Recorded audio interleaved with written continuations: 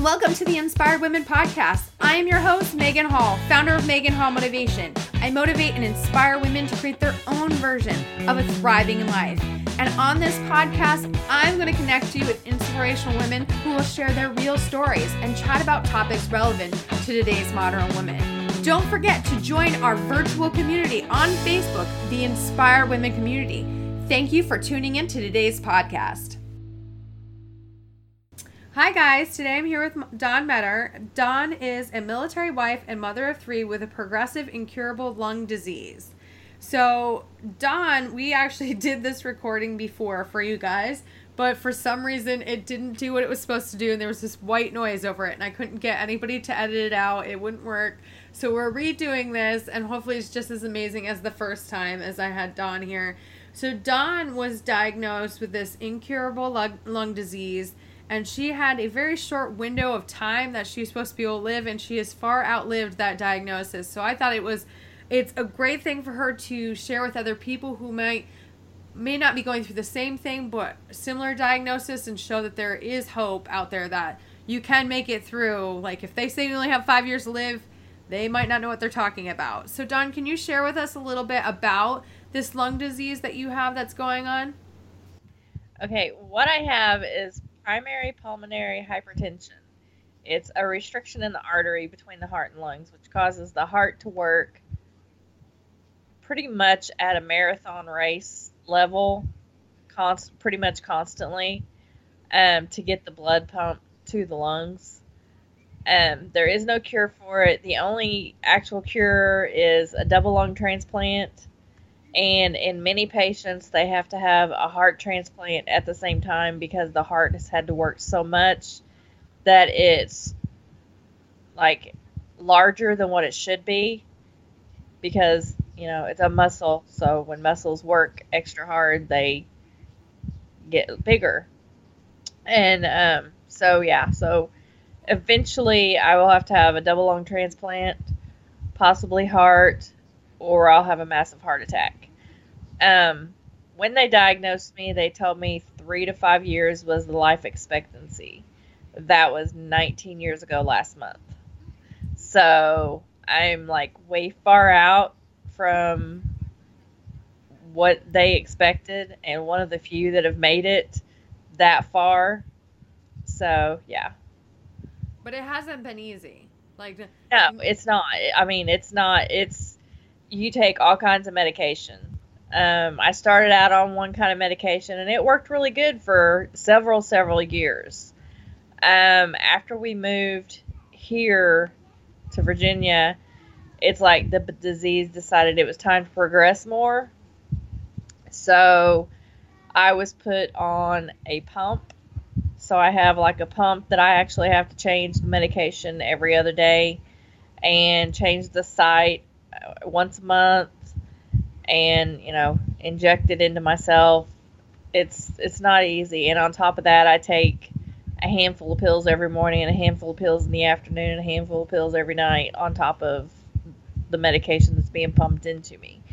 And the side effects from all these different medications is just a nightmare, because you take one pill to counteract the side effects of another pill. So it's a never-ending process, really. Yeah, I can imagine that would be really scary, getting a diagnosis like that. So what was going through your head when you got that diagnosis? Well, at the time, I had a 5-year-old son and a 9-month-old daughter. And all I kept thinking was, I want to see the 9-month-old graduate high school. Well, she graduated last year and is finished up her first year of college this year. So that was my thing, was I just wanted to be around to be here for my kids and watch them grow up, because that was my main focus, was to be there for my kids. And now I have what was 5-year-old and 9-month-old is now 24, 19, fixing to be 20. And we also have a 5-year-old as well. So they keep me very active.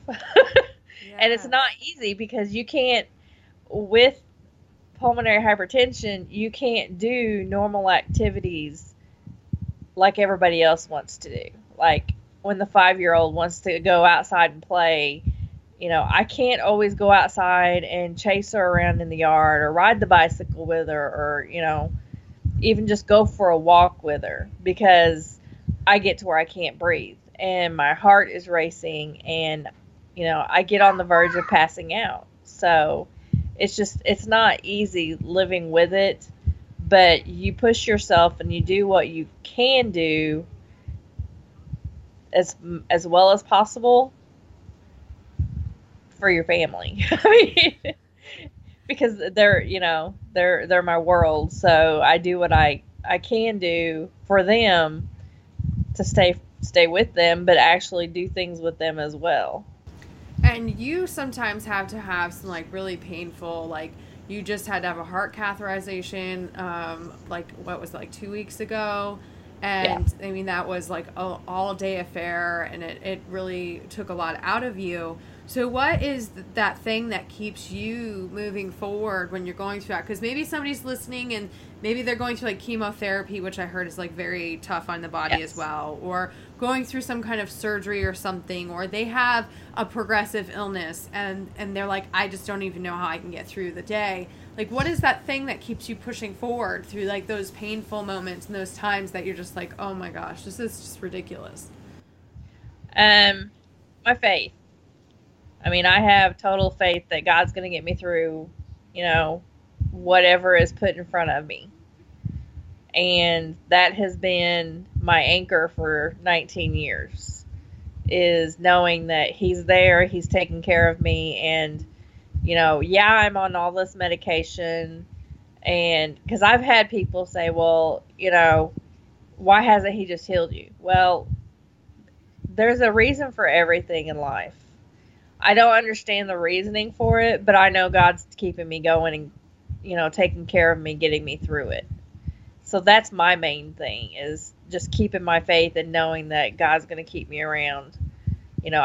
When I was diagnosed, my prayer was, let me watch that baby graduate high school. Well, she graduated high school.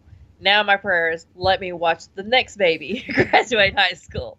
And we start kindergarten next fall, so we're doing good so far. For a lot of people, their faith in whatever it might be, like, whatever their religion is or whatever their belief is, seems to be that thing that goes first. You want somebody to blame for what's going on, so that's the thing that goes first, versus holding on to it like you have to help you push through.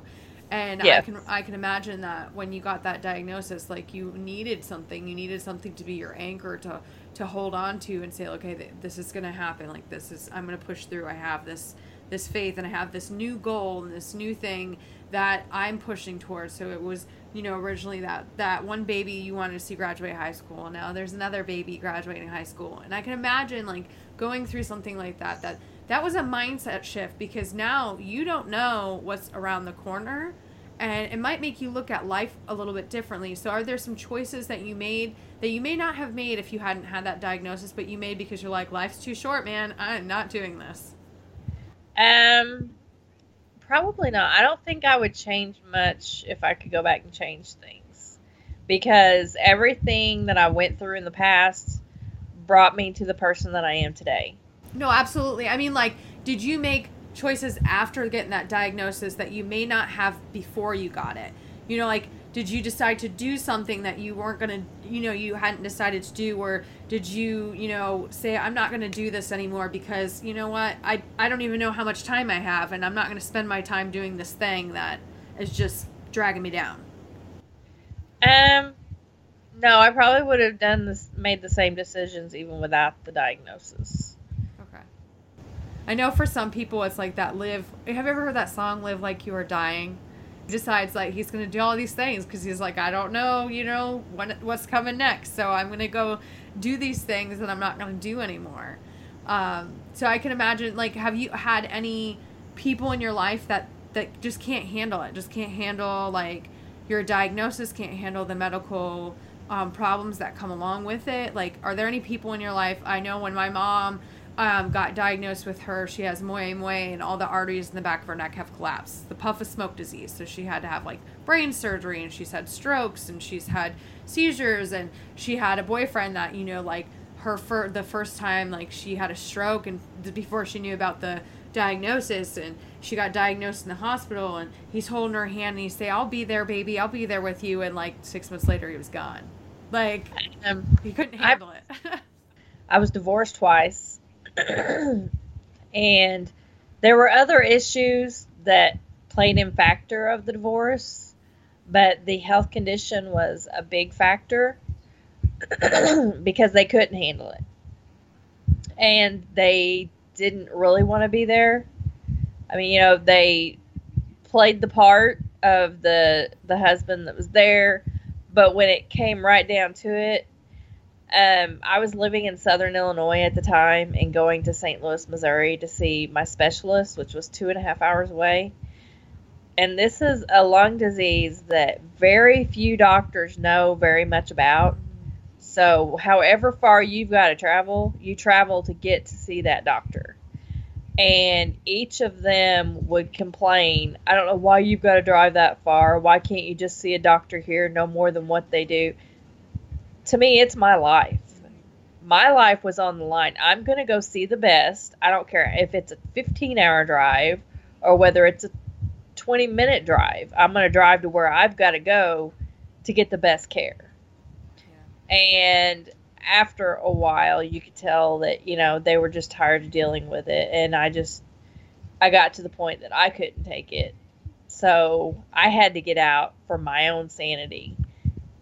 Because when you're being told constantly, you know, you just need to try this or you need to try that, and you know physically you can't do those things, you just get to a point that you just, enough is enough. However, now I am remarried for the third time to my prince. The night we met on our first date, it was a blind date.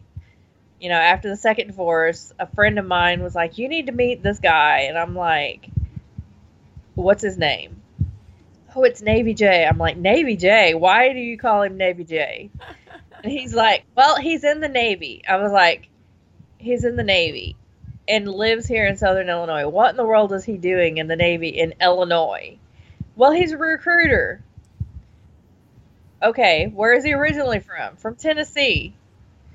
Like, okay, I don't know, because I was really reluctant because, you know, 2 divorces, burnt twice. I had swore I was never going to get married again. I didn't want to get in a relationship. So I thought, okay. So we met up for a blind date, went out to eat, got our salads, sat down at the table, and first thing he said was, "So tell me a little bit about yourself." And I thought, I'm not hiding anything. I'm going to throw it out there. And I said, "I am divorced twice. I have 2 kids, and I have a lung disease that will either kill me or I'll have to have a lung transplant. If you can't handle that, then we need to just call this friends and go on from there just as friends and leave it at that." And his response was, "Does the lung disease define who you are as a person?" And I said, "No." So from there on, that told me, okay, this is where you're supposed to be. Yeah. So, I mean, and he's been there for me. I don't care, you know, when he's been deployed twice since we moved here 4 years ago. And even when he's deployed, he's here. Because he's staying in constant contact as well as possible. And asking, "How are you?" You know, if I've got tests or something that I'm going through, he's taking care. You know, he's right there ready for, "Hey, she's okay. She's out. This is what happened." And it's just, I mean, it's a struggle. And I know it's hard on him when he's gone because he worries about me and what's going on here at home and how how I'm doing with all of it. So it's not easy, but we do it.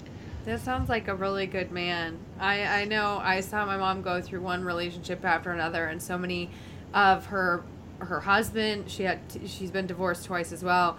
Her husbands, I mean, my dad divorced her before this, but like her boyfriends and her husbands who couldn't understand, and she had to drive 3 hours, each way one time just to go to a doctor that knew that when we lived in upstate New York, and all of this where people just can't handle, they can't get out of their own little self for them, and supporting the person that they're supposed to be in love with, they're just like, no, this is inconvenient for me. I'm just, sounds like you found a man who he doesn't see it as an inconvenience. He doesn't even see it as is defining you. I love that part of your story. I really do. I'm like, yes, boy, yes. I like you. You could be my friend. But I can imagine that sometimes it's a bit of a strain. He's seeing you go through pain and go through these, surgeries, but he loves you so much that he's willing to be there with you. And, yes. So tell us a little about your little daughter, because last time we talked, I was like, so how did you have her? And you're like, I didn't. I adopted her. So tell us, I mean, obviously she's yours. So there's like no question about that. If anybody's like, I'm one of those people is like, doesn't matter if you birthed them or if you adopted them, they're your babies, they're your babies. So tell us a little bit about how that came about. He didn't have, my current husband didn't have any kids, and I physically could not have any more. And, he wanted, he wanted to be able to raise a child, and both of mine were pretty much grown. So I was like, the only option would be surrogacy or adoption. We prayed and prayed and prayed. If it's meant for us to have a child together, send a sign. We got married in August of 2011. At the end of November in 2011, I got a message from a friend of ours that a girl that was living with her daughter who was pregnant, they had decided to give the baby up for adoption. Would we be interested in adopting? And we were like, yeah, so we met them 2 days later. The following day, we started adoption proceedings. January 5th, she was born. And we were there. We watched the delivery. And as soon as she was born, she was placed in our arms. And she's been in our arms ever since. That's awesome. That's amazing. It's like you said, it's just like a sign. I asked for this sign to be sent to me. And it was sent to you. Like that. Yeah. That's just awesome. And most people are just like in awe. They're like, there's no way that, she's adopted, because she's got my fat jaws. She's got my husband's hair color. She's got his eye color. She has his Tennessee twang and has never lived in Tennessee in her life yet. And she has a birthmark in the exact same spot that my husband has. And so it's just like it was meant to be. It was supposed to be. So we take it as that was, God had a big hand in that one. And I know it, and he knows it. So it is what it is. But she's ours. I can imagine having a little one at home with everything going on. That sometimes can be tough. Like you said, like sometimes you can't do things that she wants to do. And how do you explain that to her? Like, how do you talk to her being at such a young age? We don't really talk about it. I mean, she knows, she understands, because when I have to do my site change the once a month, I have about 7 to 10 days that I physically just can't really do much of anything because I'm in so much pain. And pain meds don't even really, just barely even take the edge off of the pain. So I sit with lots of ice and hot, heat packs and alternating heat and ice, trying to get it to where it's not hurting as bad. She sees that, she knows it, and she'll walk around and she'll walk over to me and she'll kiss my belly and say, "Does it feel better now, Mommy?" So, I mean, she understands, but we don't really talk about it. Yes. So So what does the future look like for you? Like what does that look like with this? Is that, you know, have they talked about the double lung transplant? Like, when is that a decision that's going to be made? As of right now, I'm not severe enough to need one, Okay. because the medication um, somewhat has it under control to a point, but I'm still very limited on what I can do because it's still there. It's never going to go away. Mhm. Um, so it's just one of those things. You take a day at a time. You don't know, but I can't sit and focus on the outcome on, you know, down the road. This is what's going to take place. This is what's going to happen. Because if I sit and I do that, it gets depressing. Yeah, and scary. I can Yeah, imagine. yeah, you know, and so I try not to focus on that. Okay. Sometimes, you know, I have my moments when I'm like, okay, I don't know how much more of this I can do. I don't know how many more times I can, you know, shove this into my stomach and be miserable for a week at a time. I don't know how much more I can take. But I look at my husband and I look at my 3 kids and I'm like, nope, I can keep going. I've got to, you know, they keep me motivated. They keep me going. Um, if it wasn't for them, I really don't know how long I honestly would have made it, because they are my life. They're my world. So I keep fighting for them. Just like a one step at a time, like one day at a time. Yes. I'm gonna make it Yes. till tomorrow. I got this, and I'll make it to the next Yes. day. And And when you know, I mean, I have friends that'll, oh, hey, let's go do this day. Let's go do this next week. And then that day will come up and I'm like, hey, I have to break the plans because I'm miserable. I can't breathe today. And I can't. And most of my friends really understand because they've been around me enough to know and see, you know, when I'm miserable, I'm miserable.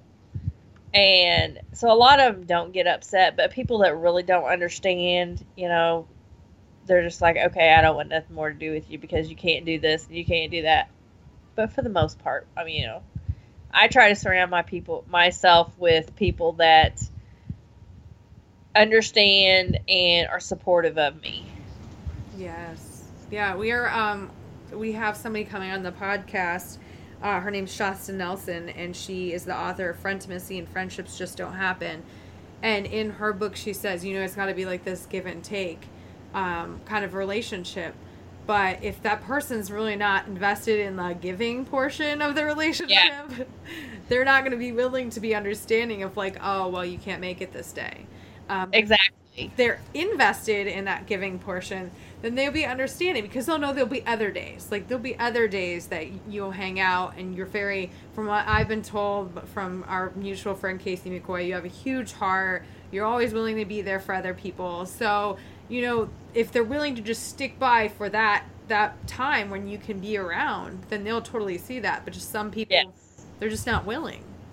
No. You know, it's inconvenient. Yes. You know? And there are lots of people like that, but you know, like I said, I try to just cut ties with because I don't need the negative in my life. I've got enough going on. I don't need other people dragging me down. I agree. I agree. And how are you able to maintain like a positive mindset? Like what is your, I mean, we talked about your faith, we talked about your kids, but is there like any like one thought or any one thing that you think about beyond that helps you like push forward with the positivity every day? Like you're not one of those people that I see on Facebook like, woe is me, my life sucks. You know, you're just very like very positive. um, Probably just trying to keep a positive attitude. I mean, when I find myself starting to get down, I'm like, no, no, no, no, don't go there, don't go there. Because, I mean, that kind of thing is easy to put somebody into depression, especially when they have an issue, you know, an issue like I have. It's easy to get depressed. It's easy to slip into depression. And that just adds a whole nother list of issues that I would be having to deal with. And stress is a big factor that plays against people with pulmonary hypertension. So I try to avoid stress at all costs, and just try to stay as positive as possible. I mean, when I feel like I'm starting to get the woe is me feeling going on, I'm like, no, and I start praying, and it pulls me out of it every time. So that's just, I mean, honestly, my faith is just what has kept me positive and lets me know, he's going to get me through. I'm going to have my rough times. I'm going to have times that, I don't understand why, but it's not for me to question why. Everybody goes through things for a reason. We may not understand it, and it may not be easy, but somebody is going to learn something from it, even if it's not you yourself. Somebody's going to be watching and see a positive out of it for their life. Yeah, you're probably an inspiration for many of the people that are in your life. They see you pushing through, and they're like, well, if she can push through that, I can totally push through what I'm doing right now, like what I'm going through. I think a lot of times I'm somebody that struggled with depression, like pretty much majority of my life, and you have to have those certain things, like you said, if it's praying helps you pull through. You have to have those certain things that are going to help you when you feel the darkness sucking you down. Yes, you have to have those things that are going to like push you up and push you through. If there's one thing, because we're going to have to wrap up the podcast with our final 5 questions, if there's one thing that you want to leave people with about what you're going through, and maybe they have a scary diagnosis themselves, or maybe they're going through something, what is one thing that you want them to know? Just stay positive. Stay positive that, there's a brighter side everywhere. No matter how bad your situation is, somebody else is going through something worse. And no matter how bad their situation is, somebody's going through something worse than them even. So, I mean, it could always be worse. Yes. In one way, shape, or form. Like, it may not be exactly what you're thinking. Like, somebody has a worse, progressive disease than I have. But maybe they don't have that, but they have a progressive disease as well, and they have something else in their life going on. So it makes it, like, compounded. So there's always that, like, I always say there's always somebody out there wanting the life that you're living. Yes. So there's always somebody out there. So we're going to wrap up with our final 5 questions. And the first one is, and I know this has become a buzzword, but if used properly, it's such a powerful word. It makes me so sad that it's become such a buzzword lately. But what does authenticity mean to you? Just staying real. I mean, being honest to yourself. I think that's, if you're being honest and real with yourself, you're being authentic. Yes, I love that. And it's very wonderful to see how varied it's like the same underlying message, but how varied it has been for each of the podcast guests. There's different like pieces to it that people bring up, and I'm just like, yes, that makes a lot of sense. So what is one way that you make time for self-care?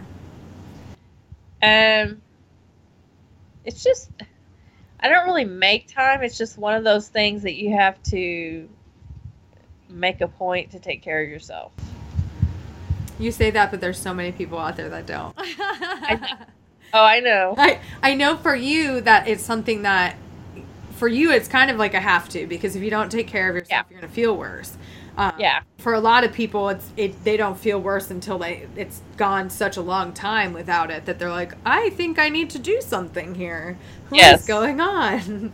So our third thing is, what is one tip that you have for positive relationships? Be honest. I mean, to me, for the positive relationship, be honest with each other. Be open. Don't hold anything back. Let them know how you're feeling and what you're going through, and listen to what they're feeling and what they're going through. It's not just one side. It goes both ways, because they may be going through something that they're not wanting to talk about, or that they don't know how to talk about, and it's you've got to learn to listen to them as well as they've got to learn to listen to you. There's sometimes I'm a very selfish person, and I will admit that. Like, it's Megan time, and it was like about a month ago. My husband and I were having a discussion, and he said, "You know, you really hurt my feelings. You're being really selfish right now. Like, this is what I'm going through, and you don't even see that. Like." And I'm like, I'm sorry. I didn't know you were going through that. You never told me you were going through that. So how am I supposed to know? Like, you know, there was, you know, signs obviously, but you know, when you're taking care of 4 kids and a business, and then I'm not always as present as I would like to be with him. And so we had a discussion about, like, you know, if you're going through this, can you just let me know? And then I'll be more conscious of it, and I won't be like so selfish about like all of this stuff because I have no idea. So it was like that discussion, and it's not easy, but with marriage, as you know, like, you have to have those conversations or else it's going to fall apart. Yes. It's just going to fall apart. And sometimes those conversations, they're really hard. You don't want to have them, but you have to. You have to get it off your chest, and you have to be open and honest, because it all comes out anyways. Yes. It all comes out. I tell my kids that. I'm like, eventually, everybody finds out about your lies. So just let it out. So what would you say is your biggest struggle as a modern woman? I asked this question with our last podcast guest, and I said, think about like the struggles that our grandmothers have are not the same as the struggles we're having. We have all this technology nowadays. We have all this stuff going on. There's so much awareness out there. Like, what is your biggest struggle, you know, as a modern woman? I don't really know. I mean, I don't really know what it would be. I know for me, sometimes it is I don't want to say to fit in, but to feel like I'm not good enough, because like you have all this information in your face and you're like, but I'm not doing that, and I'm not doing that. Oh, and I'm not doing that. And then you just kind of have to like get grounded and be like, I'm doing me. I'm doing what's good for me.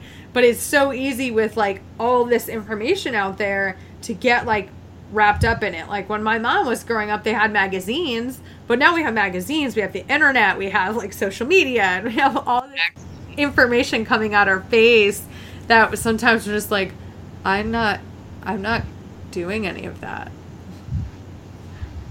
Would you say that you struggle with something like that? Probably, yeah. Because, I mean, you know, with being sick, I don't work. I'm disabled. And there's lots of times that I'm like, I need to be out working, trying to help financially around the house, doing things, but physically I can't. And so sometimes, I mean, that would probably be my struggle, is because I get frustrated because I can't. Yeah. You know, I was a waitress for years and years, and I loved it, which a lot of people think I'm crazy because I say that, but I did, because I'm a people person. I like to be around people and get to know people, and so for me, you know, I enjoyed it. It was just, you know, I got to be around more people and meet new people that if I hadn't been in that position, I would have never met them. And so I guess one struggle would be, you know, that would be it, is not being able to get out and be around people like I used to, and actually be able to work and help financially around the house. Yeah. Because, you know, I'm limited.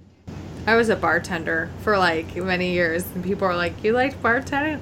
Yes, I loved people. I got to get them drunk. Like, it's a lot of fun. There was only like, I mean, there was a couple of times I worked at some, there was one time I worked at a bar in a city, and they didn't have a security guard or anything. So that got a little dangerous, and that wasn't as much fun. But yeah, I would say so. And I had to quit, but because a guy like threatened to stab me while I was bartending, and they like didn't have, like, it's in a city, and they didn't have like it was just me. Like, there was no like other person there, and I'm like, there really should have been, like, they should have had like a security person or something, because there was too many people going in and out, and it was too dangerous to not have like backup for the bartender.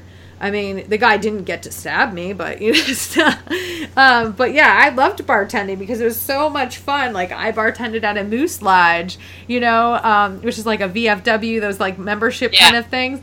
And it was so much fun because it was like the same people. It was like you had the regulars that would come in, and I just really enjoyed it. Like, it was just, I'm an extrovert too. I like talking to people.